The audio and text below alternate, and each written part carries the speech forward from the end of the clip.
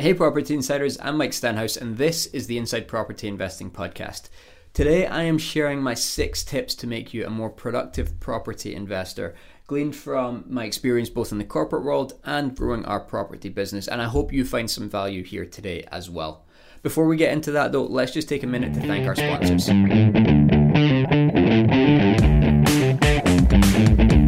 Optimise Accountants are best known throughout the UK as property tax specialists. They have helped dozens of our past guests save thousands of pounds in income tax, VAT and stamp duty land tax.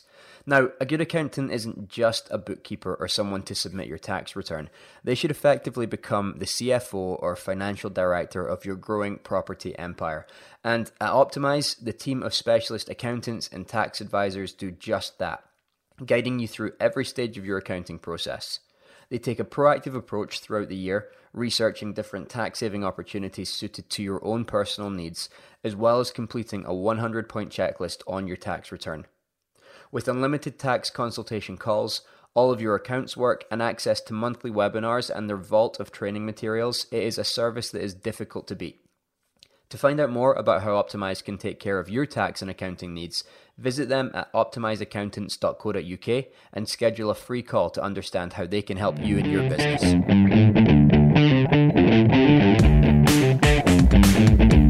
Today, I'm sharing some of my favourite productivity tips and hacks that help me get more done in less time.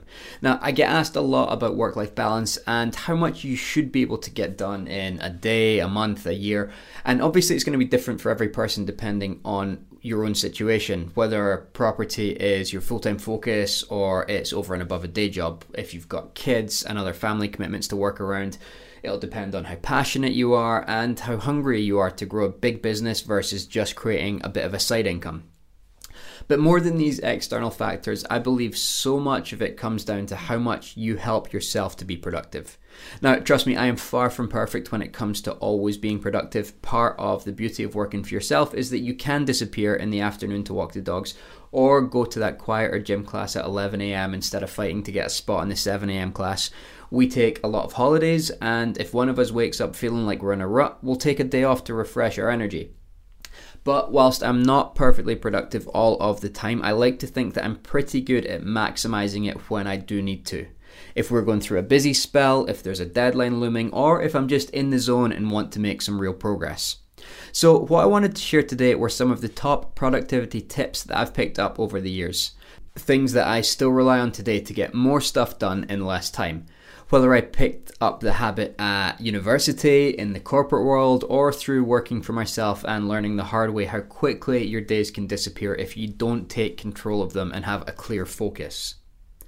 The first thing I'm going to start with is more like a full productivity system or methodology rather than a single process. Now, I'm definitely not taking credit for these ideas. It's probably the best known productivity book in the world, but it opened my eyes to realize that there is a better way to work than waking up every day and firefighting based on whoever or whatever shouts loudest. I am, of course, talking about David Allen's book, Getting Things Done. But rather than recap the whole book, I'll share a few of the suggestions that have stuck with me since I first read it. And I will strongly encourage you to go and get yourself a copy if you haven't read it before. It is, without doubt, one of the simplest but most impactful books that I have ever read. So I'll stick a link in the show notes and you can pick yourself up a copy as well if you are interested in this subject, even in the slightest. My first big takeaway from the Getting Things Done approach to productivity is the process of downloading everything from your brain, your inbox, and those 37 to-do lists into a single place. Now, this step takes time, I'm not going to deny that, but I would genuinely recommend spending the next 2 days of your life doing nothing but getting yourself organized, doing this big download. I absolutely guarantee that the increased productivity you'd have next week will more than make up for those 2 days that you lose now. The thinking behind this process is that our brains are great at having ideas, but not so much at organizing them. Now, if you're guilty of having overflowing stacks of paper everywhere, an inbox with thousands of unread items, or you lie awake at night as you suddenly remember all of the tasks that you need to get done, then going through this brain dump process is essential. And actually, it's pretty easy. Pull together every scrap of paper lying around the house and the office and grab yourself a notepad. On the notepad, jot down every single project in your life, both business and personal, as well as every important person. So that's family members, investors, contractors, agents, and so on.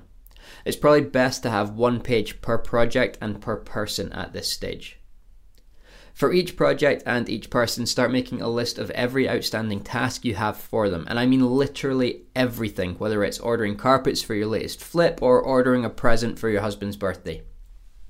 These lists will stay with you until a project is done, and in some cases that could be a very long time. So once the initial brain dump is done, you might want to move them across to a digital version like Asana. That's what we use, but I find paper helps for that initial brain dump process, just to get those sheets of paper in front of you and start scrolling things down. Now, over the next couple of days, these lists should become literally everything that needs to get done in your whole world, big or small. And with each list, you can start to split up all of your unorganized paperwork into the relevant projects as well. This process alone will genuinely give you a huge sense of freedom, but obviously, unless you stay on top of it and keep organized, you'll quickly end up back where you started. The other section of the book that always stood out to me was the decision-making process, which is broken down into 4 Ds. Do it, defer it, delegate it, or delete it. For everything on your project lists and every new piece of information you receive from this point on, whether it's your post, email, phone calls, or self-instructed tasks, they should hopefully fit into one of these 4 Ds. If you can complete the task in less than 2 minutes, then do it now and get it out of the way. Simple as that. Get it off the list before it gets on the list, get the job done, move on, and forget about it.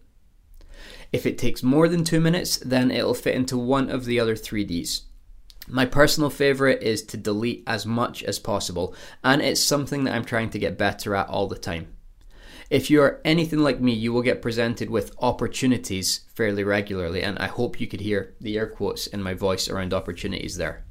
Or you will distract yourself with shiny new pennies. I'm extremely guilty of that as well. Getting distracted and caught up in non-essential projects or someone else's priorities is the quickest way to lose sight of your own goals and end up being nothing but a busy fool.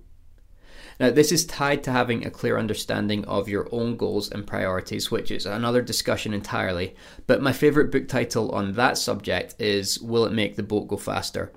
It's a book by Olympic rower Ben Hunt Davis, and during the rowing team's progress towards Olympic gold, I think it was back in 2000, they had one question they asked about every part of their training programme. Will it make the boat go faster? If the answer was no, it didn't get done. And I would suggest a similarly aggressive approach to your own prioritization. If it won't make your own boat go faster, e.g. if it won't get you closer to your own goal now or in the future, then it's not something that you should be spending time on. Be ruthless, send whoever tried to distract you a polite thanks but no thanks, and move on to the next task that will actually take you closer to your own goals. The remaining 2 Ds are delegate it and defer it. These are for tasks that do need to get done because they do tie into your goals, or in my case because either HMRC or my wife told me to do it. I've spoken recently about tasks to outsource to a virtual assistant. Basically, if it's essential but not the best use of your time, then try to find a way to delegate it so that it still gets done but doesn't take up more of your time than it needs to. If it can only be done by you and takes more than 2 minutes, then it gets deferred. Basically, it gets scheduled for some point in the future. This could be with a specific due date when it needs to be completed by. It could be a start date when you can forget about it until that point in time. Or maybe it goes on a someday list when there's no real deadline but you want to get to it at some point in the future. With these 2 steps alone from getting things done, you will notice a huge boost, not just in your productivity, but also your feeling of calm and knowing everything is accounted for, and in your progress as you know that you're only working on what is really important to you and your goals. Get organized, stay organized, and be ruthless in the tasks that you will work on. Oh, and go and read Getting Things Done. Like I say, I will make sure I put the link to that in the show notes page, but I highly recommend it. Moving on from that into my own personal tips, the first tip that I'd say is imperative and follows on nicely from getting things done, the whole methodology there, is that you stop using your inbox as your to-do list or any other incoming source of information, like whoever happens to phone you that morning or whatever arrives in the post that day. You need to be the master of your priorities, and letting your inbox control your next task means that you are not focusing on the most important items. In an ideal world, your inbox should be empty, and I'll talk about that a little bit later on. And every project and task should be listed and managed somewhere else. Now, I mentioned that we use Asana for all of our task management. It could be a paper-based to-do list or some other piece of software like Evernote or OneNote, but this needs to become your Bible. Every task should be organized by project, and it should show the time frame as well, whether there's a specific date that you want that task to start, a deadline it needs to be completed by, or if there's no real time requirement for it. This makes it ridiculously easy to see where every task of every project is up to at a glance without racking your brains or trawling through piles of paper or emails to see what needs to be done next. Or, worse still, forgetting all about something important. My second tip is to use this task list Bible as the basis for regular reviews of what you're working on. Now, personally, we sit down on a Sunday evening and go through each project to see what we need to or want to do in the following week. We obviously try to be realistic in terms of how much we can actually achieve, allowing for all of the usual distractions, and because we do this at the start of every week, we know that all of the necessary next actions to move each project forward are going to be dealt with. Nothing sits for more than a week without us reviewing it. If this review highlights that there's a lot of urgent or critical tasks to be done that week, we may leave it at that, but in an ideal world, you want as few tasks as possible being left until they are urgent, so that you have plenty of time each week to work on those important tasks that don't have a specific deadline. These tend to be the ones that will push your business forward the most, and that could be finding your next deal or creating a plan for raising your next private finance, whatever it might be that's relevant to your business. But the more organized that you are, the less firefighting you'll have to do, and the more time you can spend on these tasks to make your own boat go faster. The third tip is to use a calendar app to schedule your day. So each morning we start off by using our short list of tasks for that week to see what we can or want to focus on that specific day. We estimate how long a task will take, and if it's more than about 10 to 15 minutes or so, we will block out a specific time in our calendar that day to get it done. We also schedule in everything else that we want to get that done, whether that's a site visit, a trip to the gym, or taking the dogs to the park. It gives us a really clear view of what our day looks like and how we can get the most out of it. If there are any conflicts, they become immediately visible, and if there are any gaps, we can either figure out what else is a priority, or we can decide to knock off early. The great thing about having all of your priorities documented in a single place is that there's no guilt that you've forgotten something. If everything gets done, you're done. Simple as that. You call it a day and relax. Or, let's be honest, if you're anything like me, you'll make a head start on the next day, because truth be told, when you run your own business, it's never really done. Tip 4 is another that I think stems from David Allen, but I can't be 100% sure on that. It's a couple of years since I revisited it. And it's about reducing the amount of time you spend checking emails.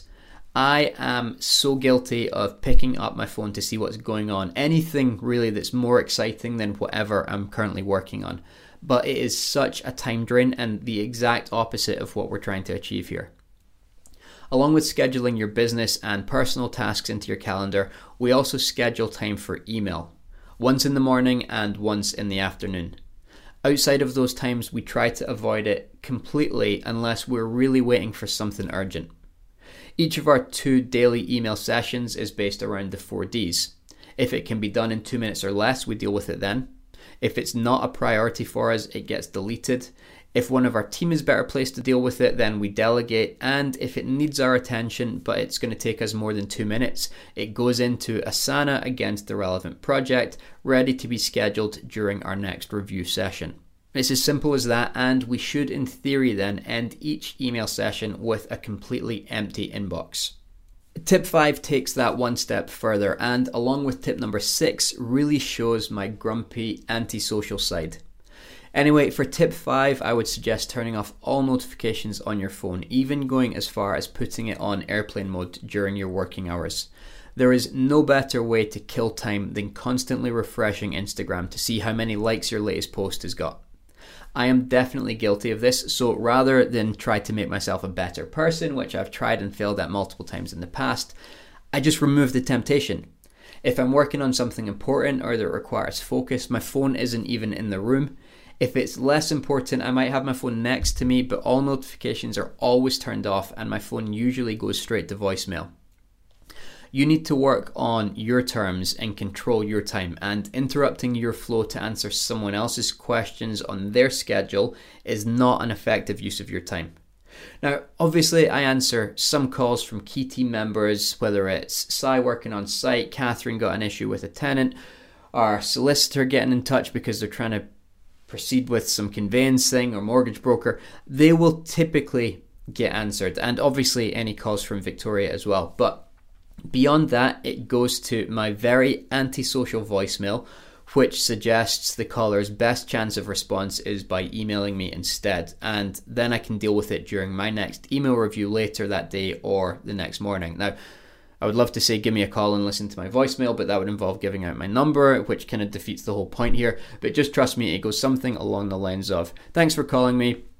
Leave me a voicemail if you like. I'm probably not going to get back to it. If you want a response, send me an email and I will get back to you ASAP. Straight to the point, brutal, very grumpy, suits my personality well. You could probably do it in a much politer way, but it works for me and people eventually get used to it. And now I have sort of trained everyone that I work with that if they want a response from me, the best way to do it is to send me an email.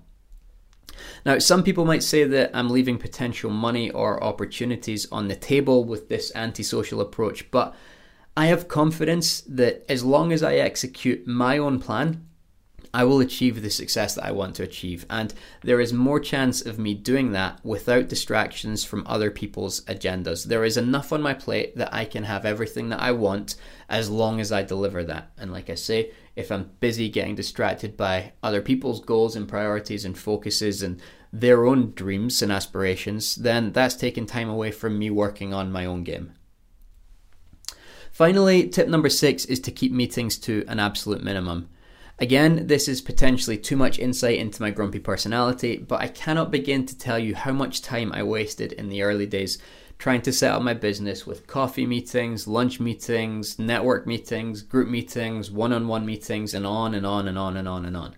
Now, don't get me wrong, sometimes there is nothing as valuable as sitting in a room together with someone to thrash out the details of an agreement, and networking definitely has its place in growing your property business. A few weeks ago, for instance, I jumped on a train from Stockport down to London for a single 30-minute meeting. It was 100% worth the trip, but the meeting was well planned. The purpose of the meeting was clear, and we knew what we needed to get done in that time frame. My frustration with meetings is that most of them have no clear purpose, and most of them go on for far longer than they need to. I will flat out refuse to meet someone in person unless it is crystal clear what the reason for that meeting is, what exactly they want to get out of it, and what I want to get out of it as well. Once I know that, it goes back to a variant of the 4D decision making. If someone's got a quick favour to ask, I'll give them a call next time I'm in the car or walking the dogs. If it's important and the value for both of us is clear, it'll get scheduled at a convenient time. But if someone wants to trade me a coffee for an hour of my time, keeping in mind I don't even drink coffee, so that they can download as much knowledge as possible from me in that time, then I'm afraid it's heading to the delete pile. Sure, some of these meetings could become something more down the line, and maybe what goes around does come around, but it goes back to what I was saying in tip number 5. We should all have a plan for how we are going to achieve the success that we want, and whilst that plan will change and evolve over time, the biggest driver for your success is going to be how well you execute against that plan, not how many chance meetings you take just in case one of them is your silver bullet or golden ticket. Now, I'm not suggesting you need to implement all of these to become more productive, and in fact, if you're even a marginally better human being than I am, then some of them might even come across as downright rude to you. But even adding 1 or 2 into your routine can have a massive impact, I promise you. I'm also not suggesting that it's easy to go from unproductive to productive overnight. Like any habits, they need practice and they will take time to become routine. But when we're talking about a career that could span another 20 to 40 years, it is well worth spending a few weeks or even months now making these habits so that you get the benefits from them long into the future. Hopefully that was helpful. I know that, as I said, these have had a massive impact on my own productivity over the years, both in the corporate world and now growing this property business. So I strongly suggest that if you feel overwhelmed, disorganized, feel like you're not being as effective or productive as possible, spend some time trying to sort that out now rather than just keeping your head down and pushing forwards, because you will burn out, it will not be pleasant, and in the long run, it is not the right thing to do. Productivity sounds like one of these HR hippy-dippy buzzwords, but it is such an important piece of making sure that you get done what you need to. So don't disregard it. Pay attention to some of these tips that we've shared today. Go and find your own productivity tips, find out what works for you, and make yourself a more productive person. It will be probably one of the most valuable things that you can do in your business. So like I say, I hope you enjoyed this. Good speaking to you as always, and you'll hear from me again on Monday with another interview on the podcast. So I'll speak to you then.